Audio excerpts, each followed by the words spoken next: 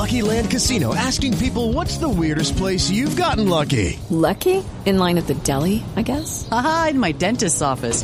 More than once, actually. Do I have to say? Yes, you do. In the car before my kids' PTA meeting. Really? Yes. Excuse me, what's the weirdest place you've gotten lucky? I never win and tell. Well, there you have it. You can get lucky anywhere, playing at LuckyLandSlots.com. Play for free right now. Are you feeling lucky? No purchase necessary. Void where prohibited by law. 18 plus. Terms and conditions apply. See website for details.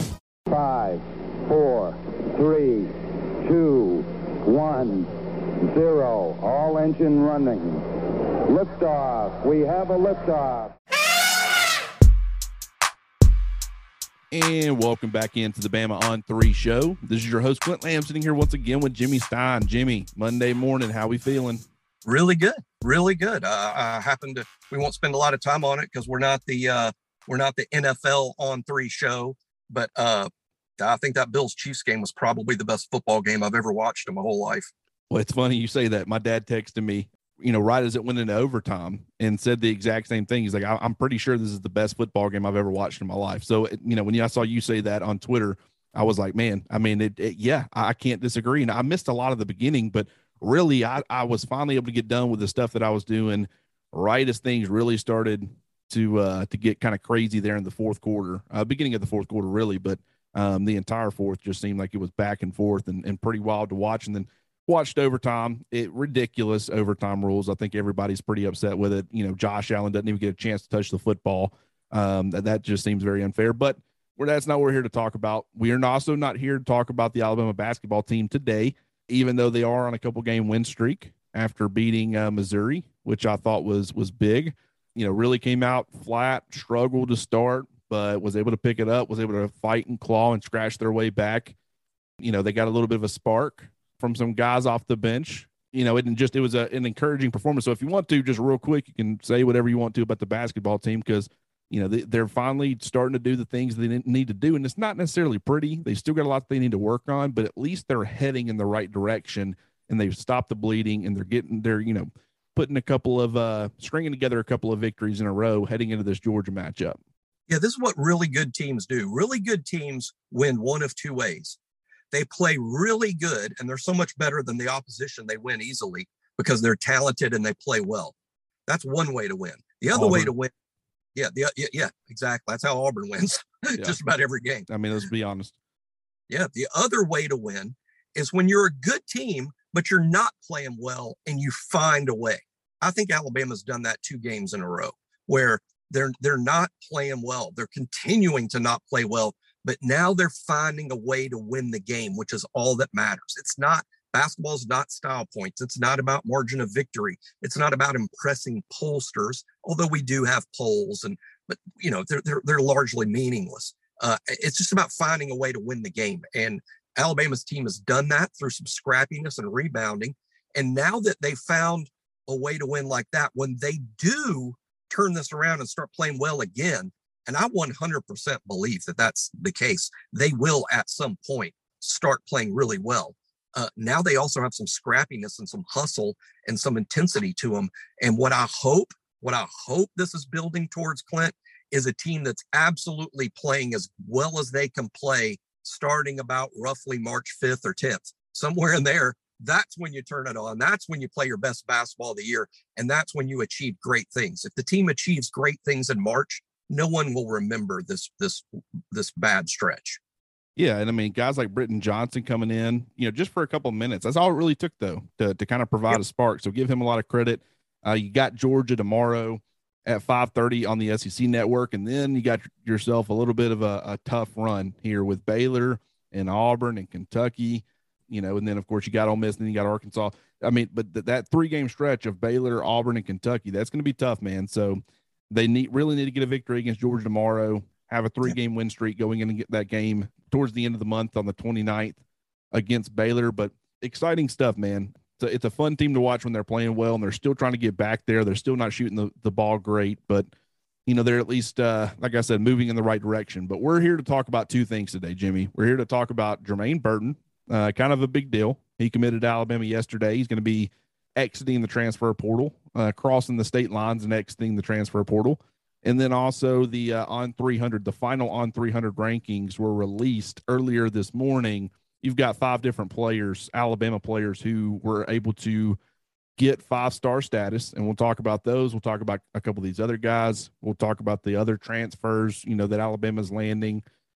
Just really a lot to talk about. So we'll start off by talking about Jermaine Burton, and you just give me kind of what your initial thoughts were. I think we all saw this kind of coming, and then there was reports from some places saying that JT Daniels and Jermaine Burton were a package deal, which when you read that, it makes sense because it really felt like that Jermaine Burton was looking elsewhere when Stetson Bennett was choosing to return and JT Daniels enters the portal, and he looks at that and it kind of, he did some good things with JT Daniels at quarterback. So it kind of makes sense that he would enter the portal. So when someone says that they were a package deal, it's like, okay, I mean, I don't know why you would handcuff yourself to JT Daniels, even though I think he's a good quarterback, but that apparently ended up not being the case. And now he's going to be playing with the reigning Heisman Trophy winner. So just tell me your initial thoughts on Burton. Well, as a player, there's a ton to like. He's not small at 6 foot, 200 pounds. He is very fast. I mean, we're talking about a verified 4.4 in high school at the opening. With an extremely good 3.9 shuttle time. So this is an elite athlete that's good size. Even though he doesn't have a metric ton of production at Georgia, the production is still impressive in a couple of ways. I think he's on about 48 catches, already has 9 or 10 touchdowns, which is a really good ratio of catch to touchdown. He's also averaging over 17 yards a reception over 2 seasons. So this is a guy who makes plays, who scores touchdowns, even though he doesn't play in an offense that's a throw first or a real vertical type offense. In terms of what he's going to do for Alabama, I think he's really good. I think it's unfair to say, okay, Alabama's replaced Jamison Williams as wide receiver 1, and he's going to have 1,400 yards worth of production and be a Biletnikoff finalist. That's not fair to the kid. Probably isn't accurate. And it's also not imperative that he bring that to the table. But what he does bring to the table is I see a kid who uses his body and hands, no drops last year, uses his body and his hands to where he can move the chains and sort of replace John Mechie as the Tide's best possession receiver. It's 3rd and 7. You got to have it. He's the guy who can get open and move the chains. But what makes him special is he also is a vertical threat. This is a guy who can take the top off a defense, get deep, beat the safety, split the safeties, beat a corner on a go route down the sidelines. He can do that too. So I see him as a little bit of Mechie, a little bit of Jamison, but mostly what he is he's wide receiver 1. That allows Alabama's fleet of young receivers because, frankly, all of the rest of them are young. Brooks now doesn't have to be thrown into the deep end of the pool. JoJo Earl doesn't have to be thrown into the deep end. Those receivers can now develop at their own pace because Burton can carry the load while those guys learn to play. So it's huge. It's transformed Alabama's receiving core. It's one more piece to this puzzle that Alabama's putting together. And man, if you want to get really excited, this Alabama team in so many ways this fall is going to be a machine. It's still slightly flawed. No team will ever be perfect. But boy, Nick Saban's really putting something together for this fall. He really is, yeah. And what I like about Burton and being able to add him to the group, and we talked about it, I talked about it on Twitter, and we talked about it a little bit on the BCS Alabama message board, is the experience that he brings to the table. He's played close to 900 snaps in his career so far in 2 years. Ja'Cory Brooks for Alabama has the most returning snaps of any receiver at 326. So he's got, almost triple that. So he's a very experienced player. He's played a lot of high-level football. He's been productive. You got to understand he's been in a very limited Georgia passing offense. That's going to hold him back a little bit going from that to, what he's going to see in Alabama's offense with Bryce Young throwing the football. He's going to have an upgraded quarterback. He's going to have an upgrade as far as the amount of times they're willing to throw the football. And that should present a lot more opportunities, and we expect him to make a lot more plays with those opportunities. And I love your breakdown of his skill set because, I agree. I more so view him on the John Mechie side of things than the Jamison Williams. And the reason being is John Mechie, people don't really realize he wasn't needed too much on the vertical stuff because you had Jamison Williams. But the year before, back in 2020, he saw a lot of vertical targets downfield and he made plays with them. So he has the ability to push the ball or be a vertical threat and have explosive plays downfield. But he also thrived on the short to intermediate stuff, and you have the deep threat in Jameson Williams. So, you didn't need him to do that as much. Jermaine Burton, he can win at all three levels of the field too. I don't think, his deep ability is on an elite level like a Jameson Williams, but I think he's certainly good enough in that area where you can utilize him if you need him to use him in that role and use some of these other guys. Ja'Cory Brooks is kind of that big-bodied X receiver. Trayshawn Holden's going to win a lot on the underneath stuff. He's not going to be a guy who's going to push vertically. JoJo Earl, you could push him vertically a little bit from the slot. He's going to be playing in the slot a lot. We saw Jameson Williams get moved to the slot, and they would use him on vertical routes from there. Ajayi Hall, kind of the same way. He's got some vertical speed, probably more so than a lot of those other guys I just mentioned. But I think he can win at all three levels of the field once he becomes more consistent with some things. So that, and in this freshman class, they have a lot of guys who can win vertically, but none of them are proven talents. So Burton, adding him to the group, you're adding experience, you're adding, what we didn't realize, you had John Mechie coming back last year, you had Slade Bolden, but Jameson Williams was targeted for a very specific reason. And Nick Saban talked about it, and we all thought that because he was specifically saying, okay, this is something he's going to be able to add to our offense, and that's having somebody that can push vertically, we thought that would be the main areas that he would be used, and that would only be a limited part of Alabama's offense. And it was such a big, massive part of it that he ended up having I think it was the third best receiving season in Alabama football history. And so, do I expect that to happen with Burton? Not necessarily, but I also, going into last year, my expectations for Jameson Williams compared to the expectations that I have right now for Burton, were way less, and he just blew away all expectations. So who knows what could happen, but I just think it was a very important get for Alabama. And I really like where the receiving room is heading because they got a lot of talent. They have a little bit of experience behind Burton, but he's the guy who's played a lot of football. He just played a national championship game, so getting him in the mix, I think, is the perfect combination of receivers. Absolutely. Absolutely. And hey, it's always great if you can have like one dominant Amari Cooper guy and he's a first round stud and he's going to be a wide receiver one in the NFL. But when you don't have that, the next best thing to have is several guys who all bring something different to the table. And I think that's sort of what Alabama's building. And Bryce Young, hey, just like the guys last night, Josh Allen and Patrick Mahomes, they're probably the two best in the world right now. One of the things they do is they make the wide receivers better. I mean, how many of you out there knew exactly who Gabriel Davis was? The Bills receiver who caught 4 touchdowns last night. That's a product of Josh Allen. And, I read something this weekend that I'm never going to forget. I can't believe I haven't read this before. And it's not a new idea, but it really put it into perspective for me as it relates to these good quarterbacks Alabama's had lately.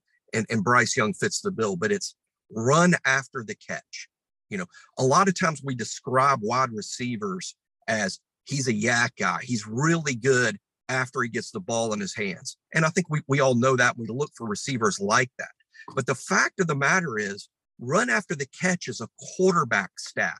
It's not just a wide receiver stat, because the best quarterbacks deliver the ball in a place where the wide receiver can make something happen after the catch. If the wide receiver has to leave his feet, or the ball's behind him, or it's low, or it's high, you can forget how good he is after the catch. It doesn't matter. He has to expend all his energy and his footwork just reeling in the ball.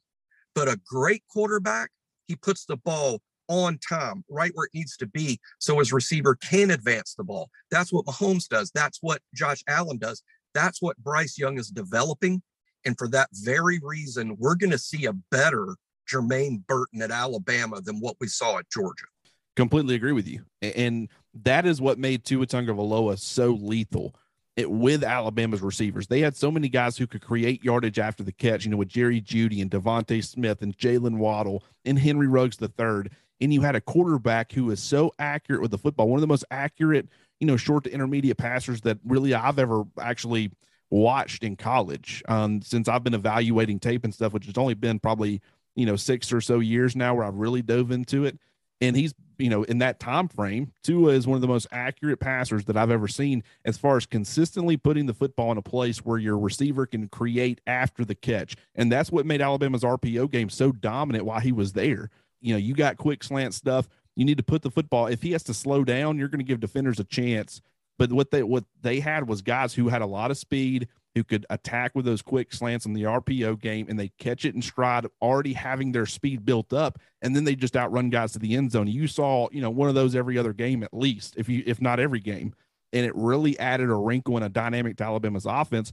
And Bryce Young is not as accurate as Tua is. Very few quarterbacks are. He does so many other things better than Tua that, that doesn't – I'm not saying that Tua is the better overall quarterback. I'm just saying when it comes to that kind of thing, it's still a work in progress for Bryce, and he did show strides in that area. You also got to be able to throw with anticipation to put yourself, your receiver in a position to be able to create after the catch. If you got to see it before you deliver it, when you see it, the defender sees it. And so, you allow them more time to react. And so, it's like I said, it's a work in progress, but I love the overall makeup of the receiver room right now with the young talent. I mean, think about this, Jimmy. Alabama currently has 12 scholarship receivers on the roster, or maybe not officially on the roster, but they're expected to have 12 scholarship receivers. 10 of the 12 were not on the roster in 2020. 10 of the 12. Trayshawn Holden and Tyu Jones-Bell are the only two who were. Every single one of the rest of them were not. And that is wild to think about. It's a new group. It's, there are going to be some growing pains as far as figuring out who's going to go where and who's going to be, productive. But, like I said, I've been hearing that Alabama really wanted an experienced receiver out of the portal, but they just didn't want experience. If they wanted that, then there were plenty of options, but they wanted a guy who could be a dynamic threat, a top shelf talent on top of having experience. And that really limited the playing field, or limited the available options is, I guess, the better way to put it. And they finally found that guy after he entered the portal in Burton. Alabama has to be thanking Georgia so much for welcoming Stetson Bennett back, because in my opinion, if they don't do that, if they're moving on to a guy who has a little bit more of a reputation as far as being a passer, then, Jermaine Burton, I know that he enjoyed his time at Georgia. It was just he wanted to play in an offense where he could get thrown the football a lot and be productive, and he's going to get that in Tuscaloosa, and it's something that he probably wasn't going to get in Athens. Yeah, it's going to be hard to be a first-round pick out of that offense. And I don't begrudge the kid for being a little selfish, because you have to be. You only get one career. You only have one chance to be drafted. He caught, 24 balls his freshman year, 26 balls his sophomore year. I think he looks at Alabama as like, I should catch 60 balls there. I mean, I want to go someplace where I can catch 60 balls so I can really audition to play in the National Football League. Jermaine Burton does have NFL measurables. He has NFL size, NFL speed, and NFL ability. So I get it. Jameson Williams left for somewhat of a similar reason. Now, his was more of was crowded ahead of him. And we see now with all the mocks that the two kids ahead of him, Garrett Wilson and Chris Olave, they're in every mock. And Jameson is too. But boy, what a wide receiver room they had at Ohio State with that group. And they still have a first round pick next year, and the kid whose name I can't pronounce. Najigba Smith or whatever. Jackson Smith hyphen something that I haven't learned to say yet. Yeah, Najigba, I think is how you say it. I don't know. Najigba, I think Najigba is exactly. Yeah, and it's Smith and Najigba, not the other way around. You're right. Right. So no, Burton. Hey, one final thing I'll say about Jermaine Burton, that we're always looking for clues as to how Nick Saban does this. It can't be a coincidence now. The last 5 out of the portal, the last 5 elite kids that were all heavily recruited by Alabama out of high school. You could argue Alabama finished in second. I don't know if that's totally accurate, but it's close to accurate. You could argue Alabama finished in second for all 5 of those kids. Eli Ricks, Jahmyr Gibbs, now Jermaine Burton, Jameson Williams the year before, Henry To'o the year before. All 5 almost went to Alabama. What that means is we knew those kids. Saban knows them. The assistants know them. There was some experience in getting to know them. People were like earlier, how come Alabama didn't go get that UTEP wide receiver? That guy had big time numbers. He looks like a big time player. Well, Alabama didn't know that kid. They had no relationship with him. He might be a bad kid. Now he also might be an Eagle Scout that helps grandmas across the road at busy intersections. I don't know, But and Alabama doesn't know. They don't know the kid, but Alabama does know these 5 kids. And if you're looking for a pattern, it's right there, a blinking light. It's clearly important to Nick Saban that they know these kids and they know what they're getting, not just on the field, but off the field as well. What a great point. And it's something that I hadn't even really thought about, but you're 100% right. I mean, a lot of these players that enter the portal, if Alabama is not super familiar with them and you're bringing them up as a fan, as a possibility, not saying that they won't go get that guy, but they have to do a lot more due diligence because they haven't yet. You know, they like that kid from UTEP, Cowing, I think Cower. Yeah. Cowing.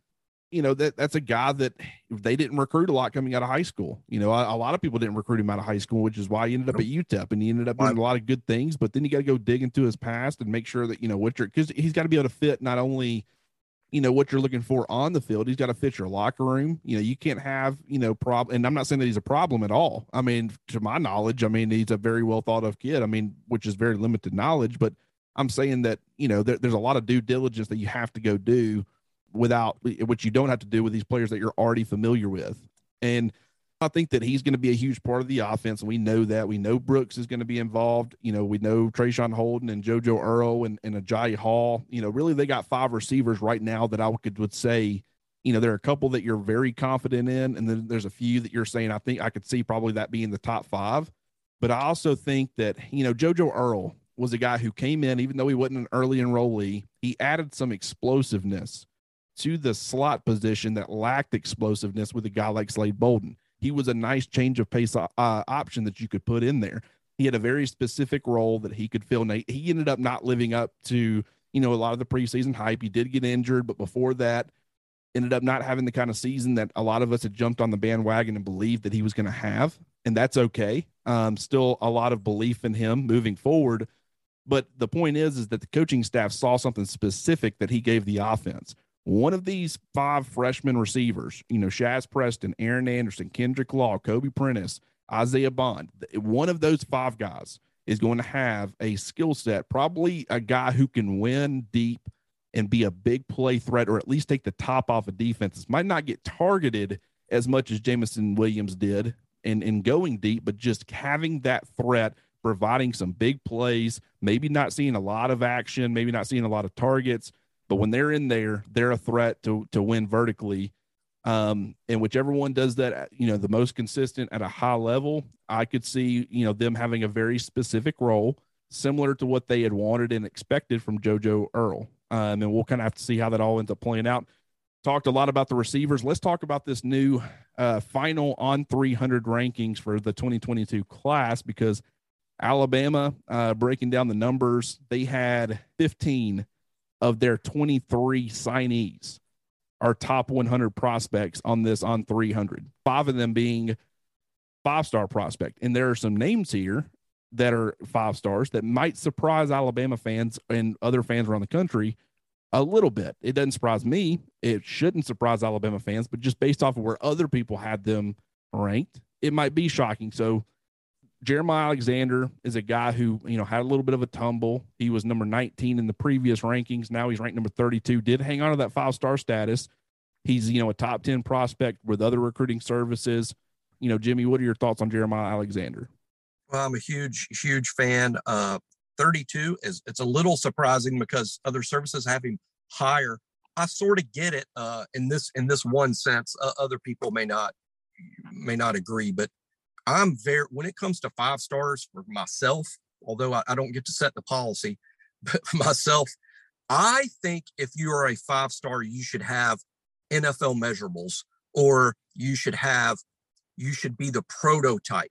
You should not be an overachiever. You shouldn't be wow, he's really good for a 5'10" inside linebacker. That should never be a 5-star.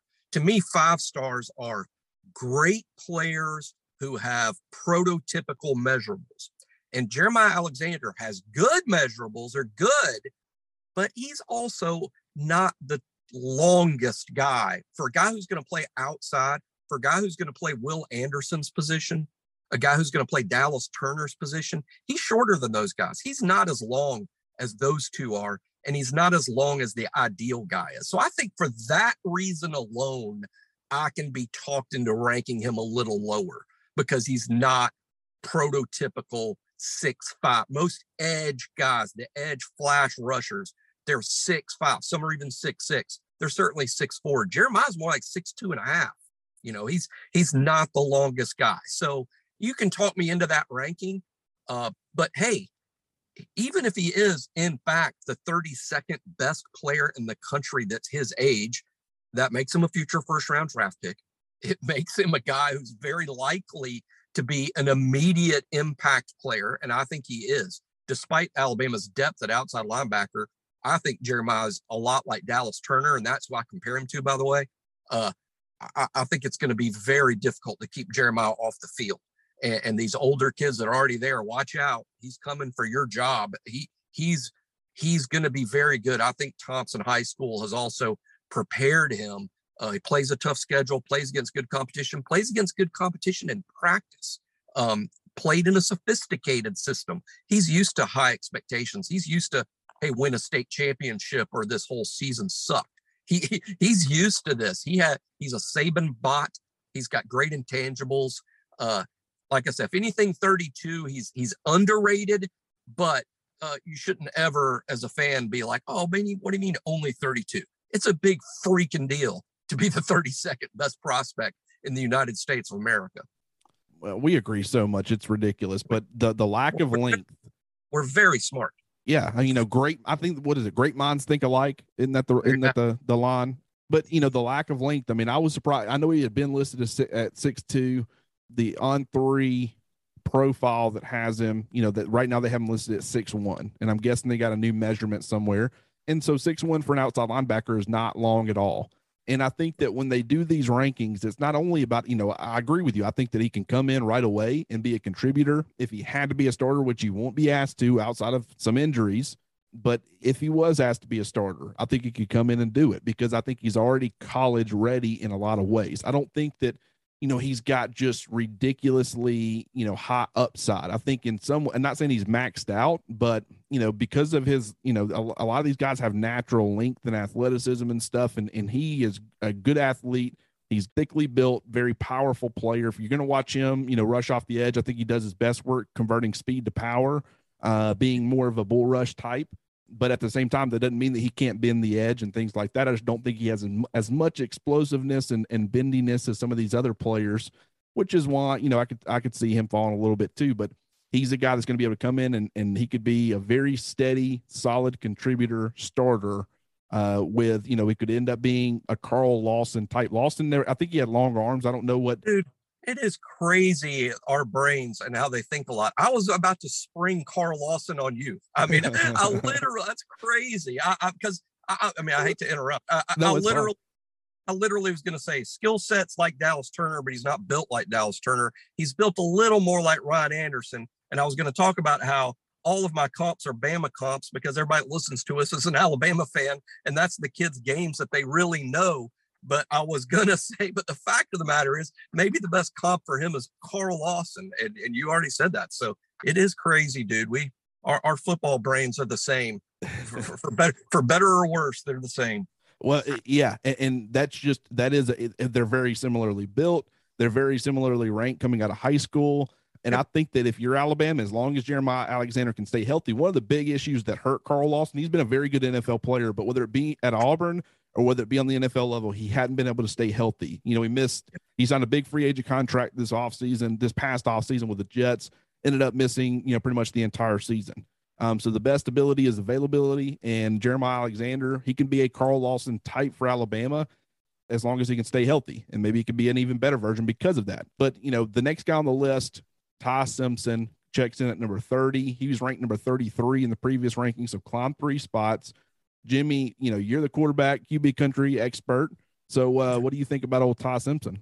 I love Ty Simpson. I love Ty Simpson as a prospect before I knew he was headed to Alabama. I think as a really young prospect, it was assumed he would go to Tennessee.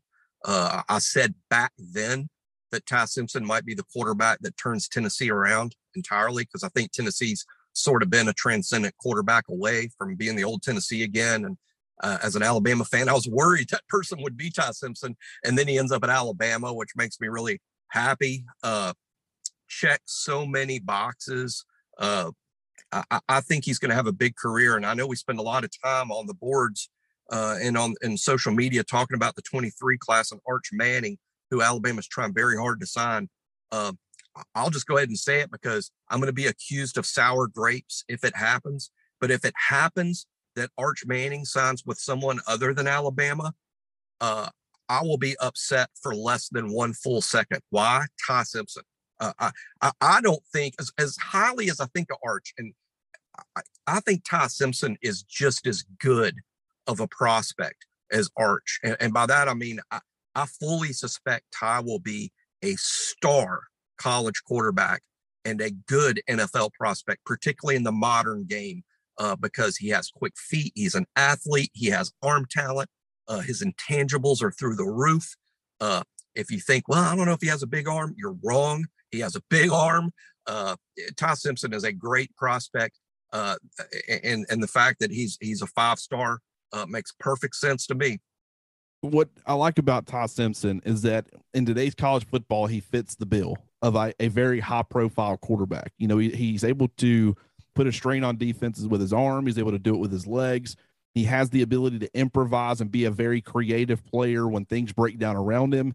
You know, he's got, solid arm strength. I wouldn't say it's up there with the Matthew Staffords, Aaron Rodgers, Josh Allens of the world by any means, the Patrick Mahomes of the world. But, he certainly has got a better than average arm, which is going to be able to make every throw that you're going to ask of him to make. And he's going to be able to do it with velocity and arm strength. And so, getting the ball where it needs to go, putting a strain on defenses with your legs, and being able to, create when things break down around you. I think that fits college football perfect. And, with where the game is not only at right now, but where it's heading. And so I really like his future. I think it will be very fascinating. Everybody knows that Bryce Young, barring injury, is going to be Alabama's quarterback in 2022.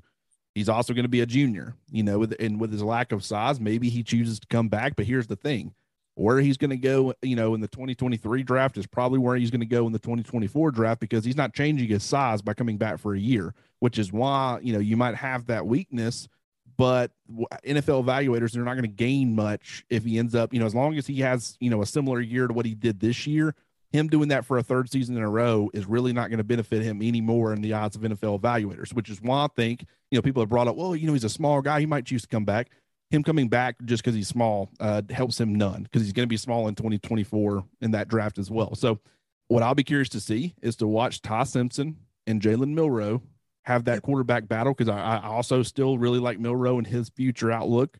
But that will be an interesting battle, because Milroe will be going into his third season in Tuscaloosa. Ty Simpson will be going into his second, and that will be a fun battle to watch. So I'm very excited to check that out.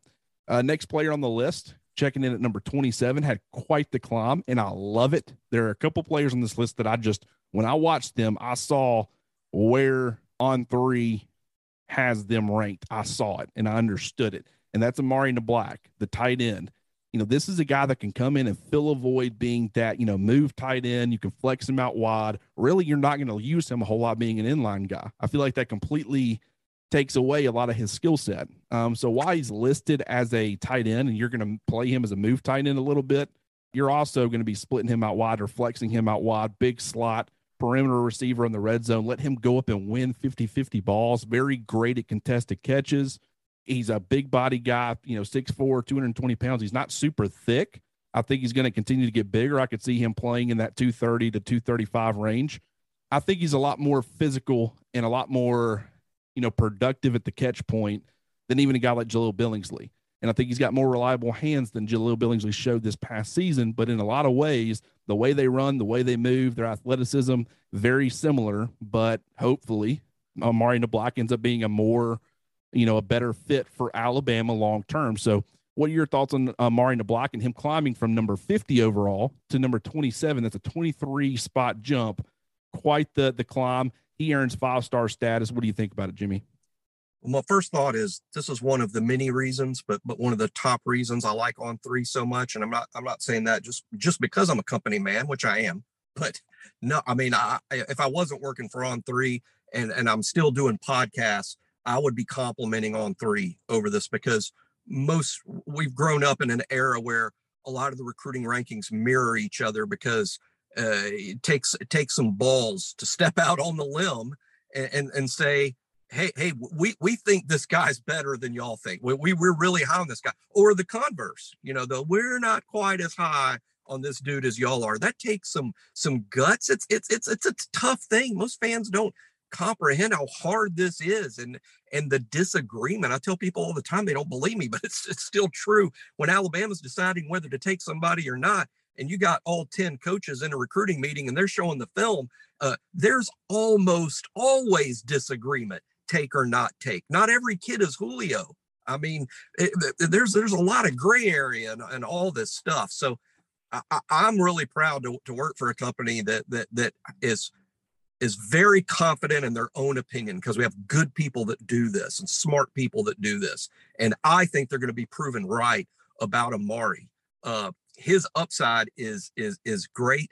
I like how we talked about how Ty Simpson's a modern quarterback. I think Amari is the modern tight end, in the sense that we're not going to see him, like, as you said, at tight end all the time. We won't see him at the traditional Y position. For most of my life, Alabama's tight end has really been a third tackle. That's the offense that we've run. And it's still necessary for someone that plays that position to be physical. I assure you guys, as much as we see them catch balls, Rob Gronkowski and George Kittle and Travis Kelce, who won the game last night, these are tough guys. These are not soft, big dudes who just are huge wide receivers. They're tough guys. So Amari has to prove that toughness part. I think it's apparent on tape that he has that sort of ability. But unlike Jeremiah Alexander, he's a 5-star because he's so good. Amari's a different type of 5-star. He's a 5-star because he can be good. He can grow into something that is really a living mismatch. So with Amari, it's a little more in potential. That's what makes him a tougher evaluation. With Jeremiah, it's, well, we know exactly what we're getting. Is he too short? No. He's just too good. He's going to be good, period. With Amari, it's, wow. I mean, are we going to be comparing this guy to Kyle Pitts one day? I think it's a reasonable question. So I like it. I love the hands. He's just a big wide receiver.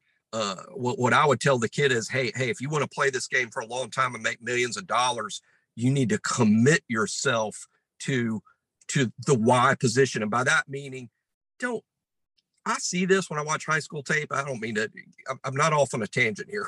I can see, I watch so much high school tape.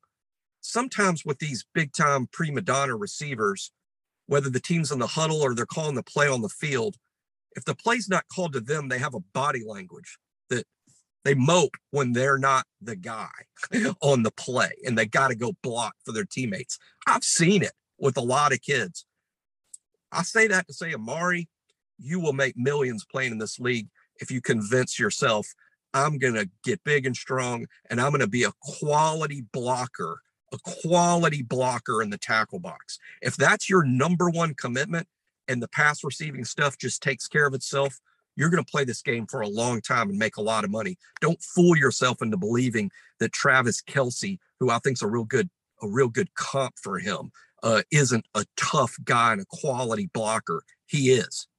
Yeah, I do think it's very important that you try to expand your skill set as much as you possibly can. And what he does well now, having reliable hands, being able to win at the catch point, win 50-50 balls. He can create after the catch for a tight end, a big body guy, a lot more athletic than you would get, a lot of these tight ends out here. So he can create after the catch, does a lot of things on the receiving end very well. Now it's time, you're never going to be Rob Gronkowski. You're never going to be asked to line up a lot in line and wash, defensive ends down, on down blocks and things like that. That's never going to be what Alabama asked him to do. At least if they do, it's going to be very rare. But when you are presented with the opportunity or you're expected to be able to block guys, if you're lined up as a big slot and you got to, get out there on the defensive back and get him blocked and create, if it's like some kind of screen pass and you got to block, just whatever it is, take your opportunities, make the most of it, and become a guy who's a huge team player. And I think that he's going to be a huge part of Alabama's offense in future years. And he's been one of the guys that I've said, I think he fills a specific need for Alabama, which is why I could see him getting on the field. If he's doing what he needs to do off the field, Alabama's got an inline guy who can be flexed out in Cameron Latou. They flexed him out a little bit this past year. They've got Kendall Randolph, who's coming back as, I think he actually ends up competing along the offensive line. But if he doesn't win one of those jobs, he'll end up probably playing that, offensive line, tight end hybrid role, being a big bodied extra blocker when they need it. You got Robbie Oots, who is going to be able to, he's going to play that inline role as well. He's a good blocker. He's also an underrated receiver, but he's not a dynamic receiver. At the tight end position, Amari DeBlack can be that dynamic presence, and it's a big reason why I think he could end up having, some type of role during his first season. So that's a guy to look out for. Next player on the list, Tyler Booker, checked in at number 14. He had a huge climb. I guess probably the biggest climb of anybody. He climbed 34 spots. He went from number 48 overall all the way to number 14.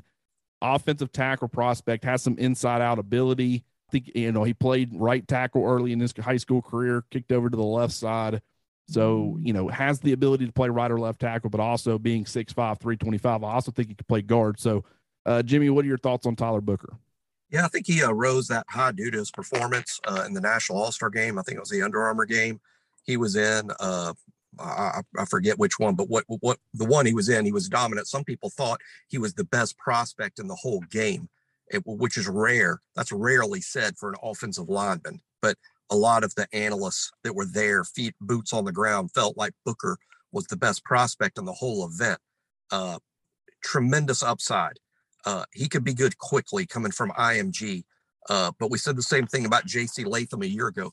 I would just say, because we just had this recent experience with five-star tackles in J.C. Latham and Tommy Brockermeyer, there is reason to hope that Tyler Booker shows up ready to play, that he shows up ready to contend for a starting tackle spot, because both tackle spots are wide open at Alabama next fall. So let's hope that he does.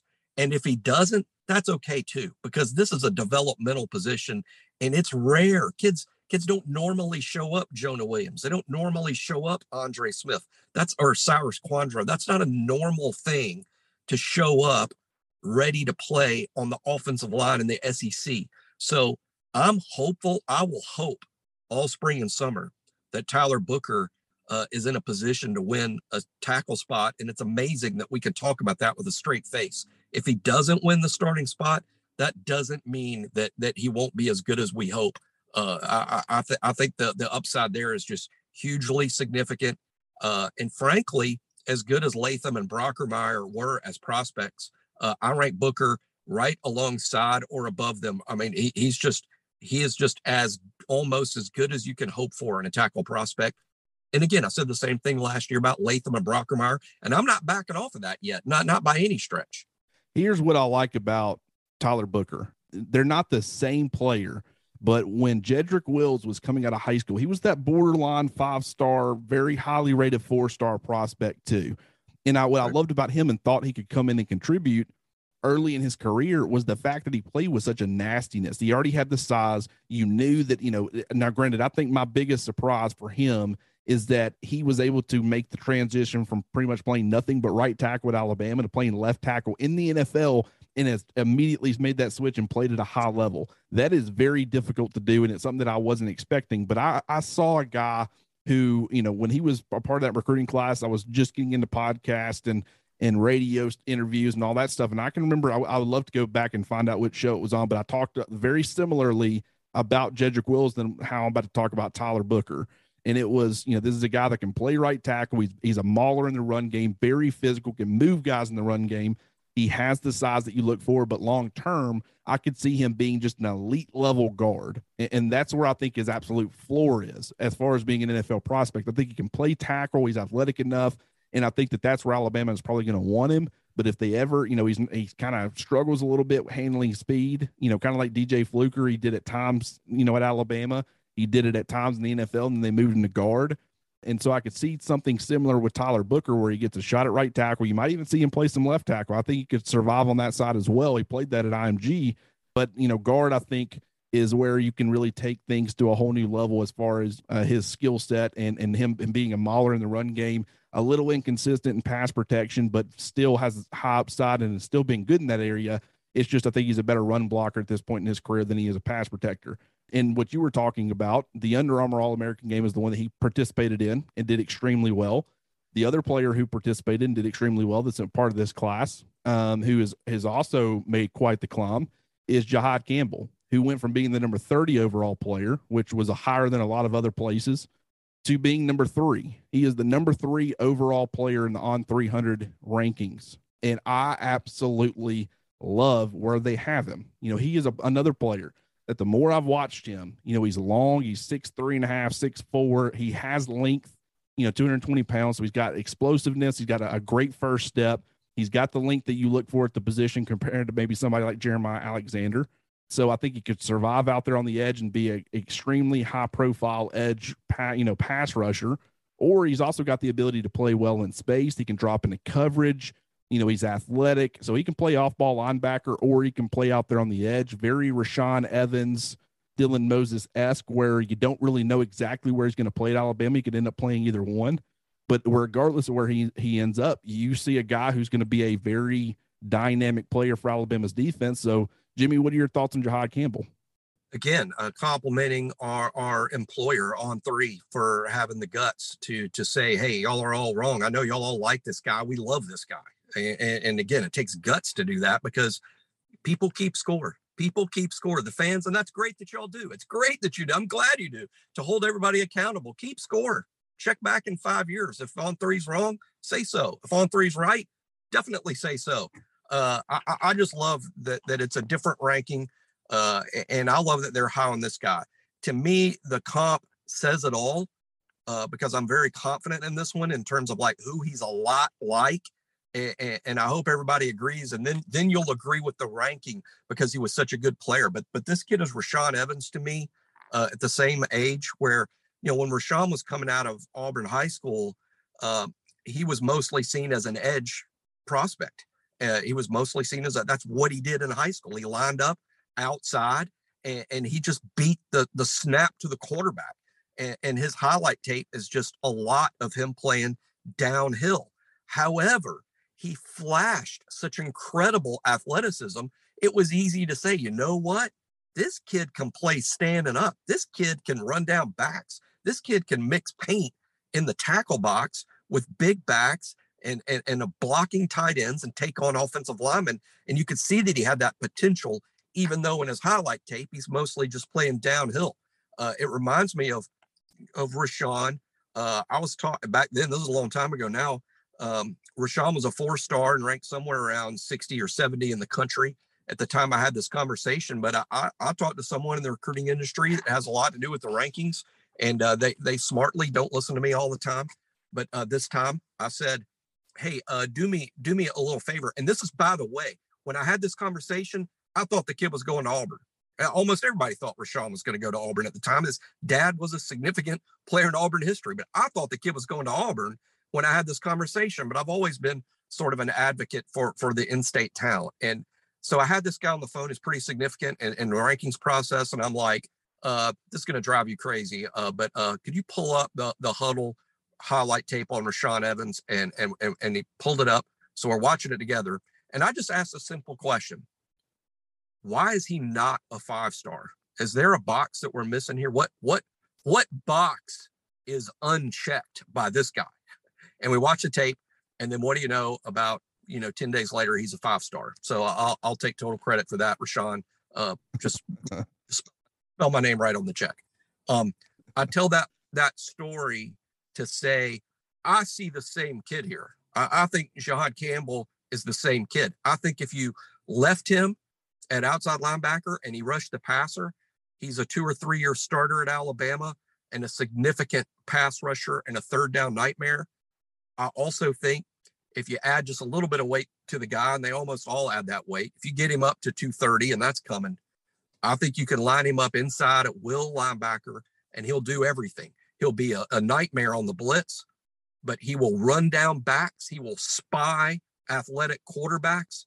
He will drop into coverage and use his long arms to be just a weapon in zone coverage. He will one-on-one cover tight ends and backs down the field. And again, I saw the same kid in Rashaan Evans. Rashaan's been a really good NFL player, was a high draft pick out of Alabama. I just see the same kid here in Jihad Campbell.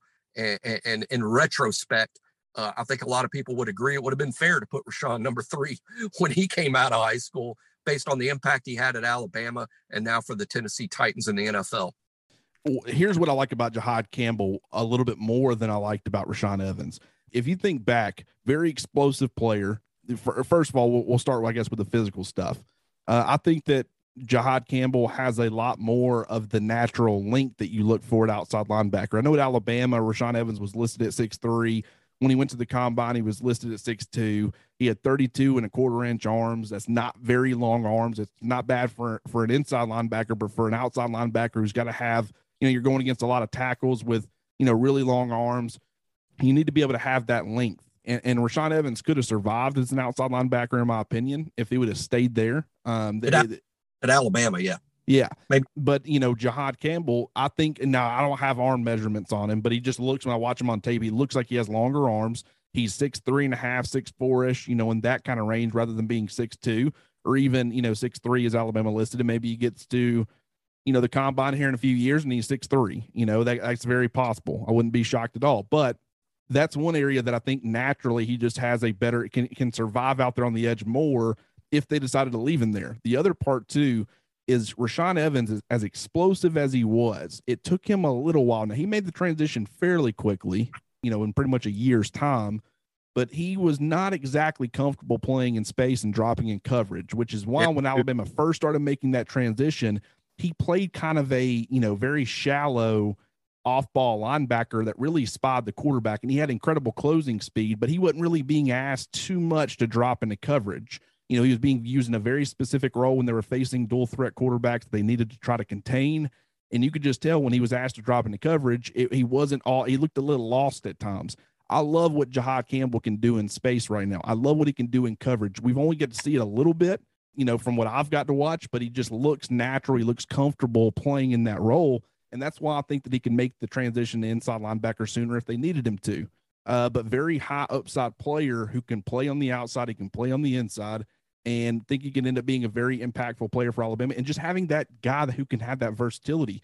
If you start getting a little thin at outside linebacker, if he's playing inside linebacker, you kick him out there and you haven't just added a body, you've added a guy who can be impactful out there. If he's playing outside linebacker and you start getting thin at inside linebacker, he can, make that transition, kick inside, and it'll take a little bit of an adjustment because it's very different. I mean, you got to think, at inside linebacker, you have to read and then you make your first step.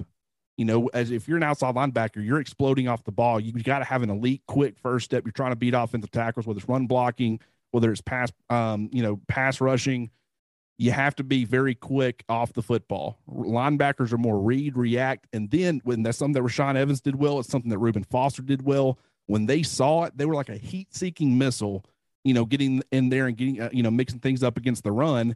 I think Jihad Campbell, that's an area where he's not quite on their level, but I think as he got more comfortable, he could certainly get, in that range. I don't think he quite has the same level of closing speed as, Rashaan Evans or Reuben Foster or even, Dylan Moses. His closing speed before that knee injury was incredible. Whether he was playing out there on the edge or whether he was playing off-ball linebacker, great sideline-to-sideline guy. And Jihad Campbell, I think, can get sideline-to-sideline, but I don't see that same level of explosiveness, even though he's very athletic. I think he runs like a 4.5 40. So really like what he brings to the table. I like what this entire class for Alabama is going to be able to bring. I think you got a lot of good players. It's very offense heavy, with a lot of their top, like I said, they have 15 top 100 prospects. I want to say 10 of them are on the offensive side of the football.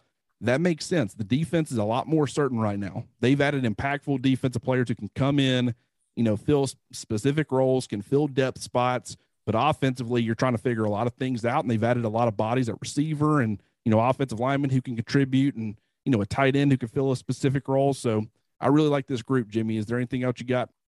No, and I think we'll counterbalance that. It's too early to say anything, emphatically, but it looks like defensively is where this 23 class is going to be good. So you've signed the offense of 22, you signed the defense of 23.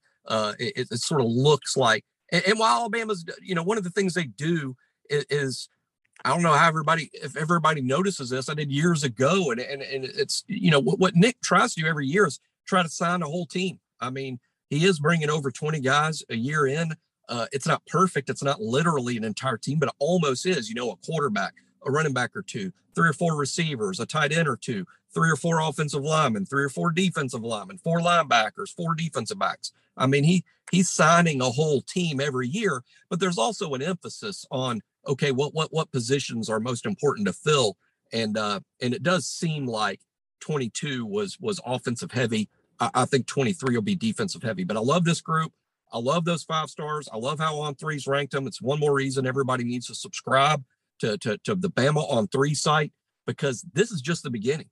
It's just the beginning. I truly believe, I emphatically bet On3 is going to dominate this industry. It's going to dominate. College football is changing. Everything is changing. One of the other things that's changing is On3 Sports. On3 Sports is going to be the dominant player in this industry, and everyone needs to subscribe and get on board now. 100%, man. This has been fun. Love talking about these new prospects, the next wave of guys. You know, I love talking about Jermaine Burton. I think he's going to do, you know, great things for Alabama. You know, came up short this season as far as a national title, but I think at this point, everybody can agree. You know, people have jumped off the whole, you know, Nick, the dynasty is over. We've seen people bring that up a lot of, you know, off seasons. I think people are finally learning their lesson, and you're not hearing quite as much, you know, of that, because people understand with the NIL stuff and the transfer portal and the fact that Nick Saban and Alabama are going to continue to take advantage of that and figure out ways to, you know, give themselves an edge and stuff like that. They're going to remain competitive and remain in the national title picture each and every year. And this team in 2022, you know, from everything that I'm seeing on paper, you know, you got to watch it happen. You got to watch the leadership take over and have the right locker room dynamic. But everything is pointing towards Alabama having a much better season in 2022 than they did in 2021, which is scary because of what happened. You know, Alabama came close to winning a national title this year. So, all right, Jimmy, I appreciate you hopping on here with me, and we'll be talking a little bit more tomorrow. You know, we're going to get creative and some of the stuff that we're going to be covering. Don't want to reveal that just yet, but we appreciate you guys tuning in. This has been the Bama On3 Show, and I'm your host, Clint Lamb. Step into the world of power, loyalty, and luck. I'm going to make him an offer he can't refuse. With family, cannolis, and spins mean everything. Now, you want to get mixed up in the family business. Introducing The Godfather at ChumbaCasino.com. Test your luck in the shadowy world of The Godfather slot. Someday, I will call upon you to do a service for me. Play The Godfather now at ChumbaCasino.com. Welcome to the family. No purchase necessary. VGW Group. Void where prohibited by law. 18+. Terms and conditions apply.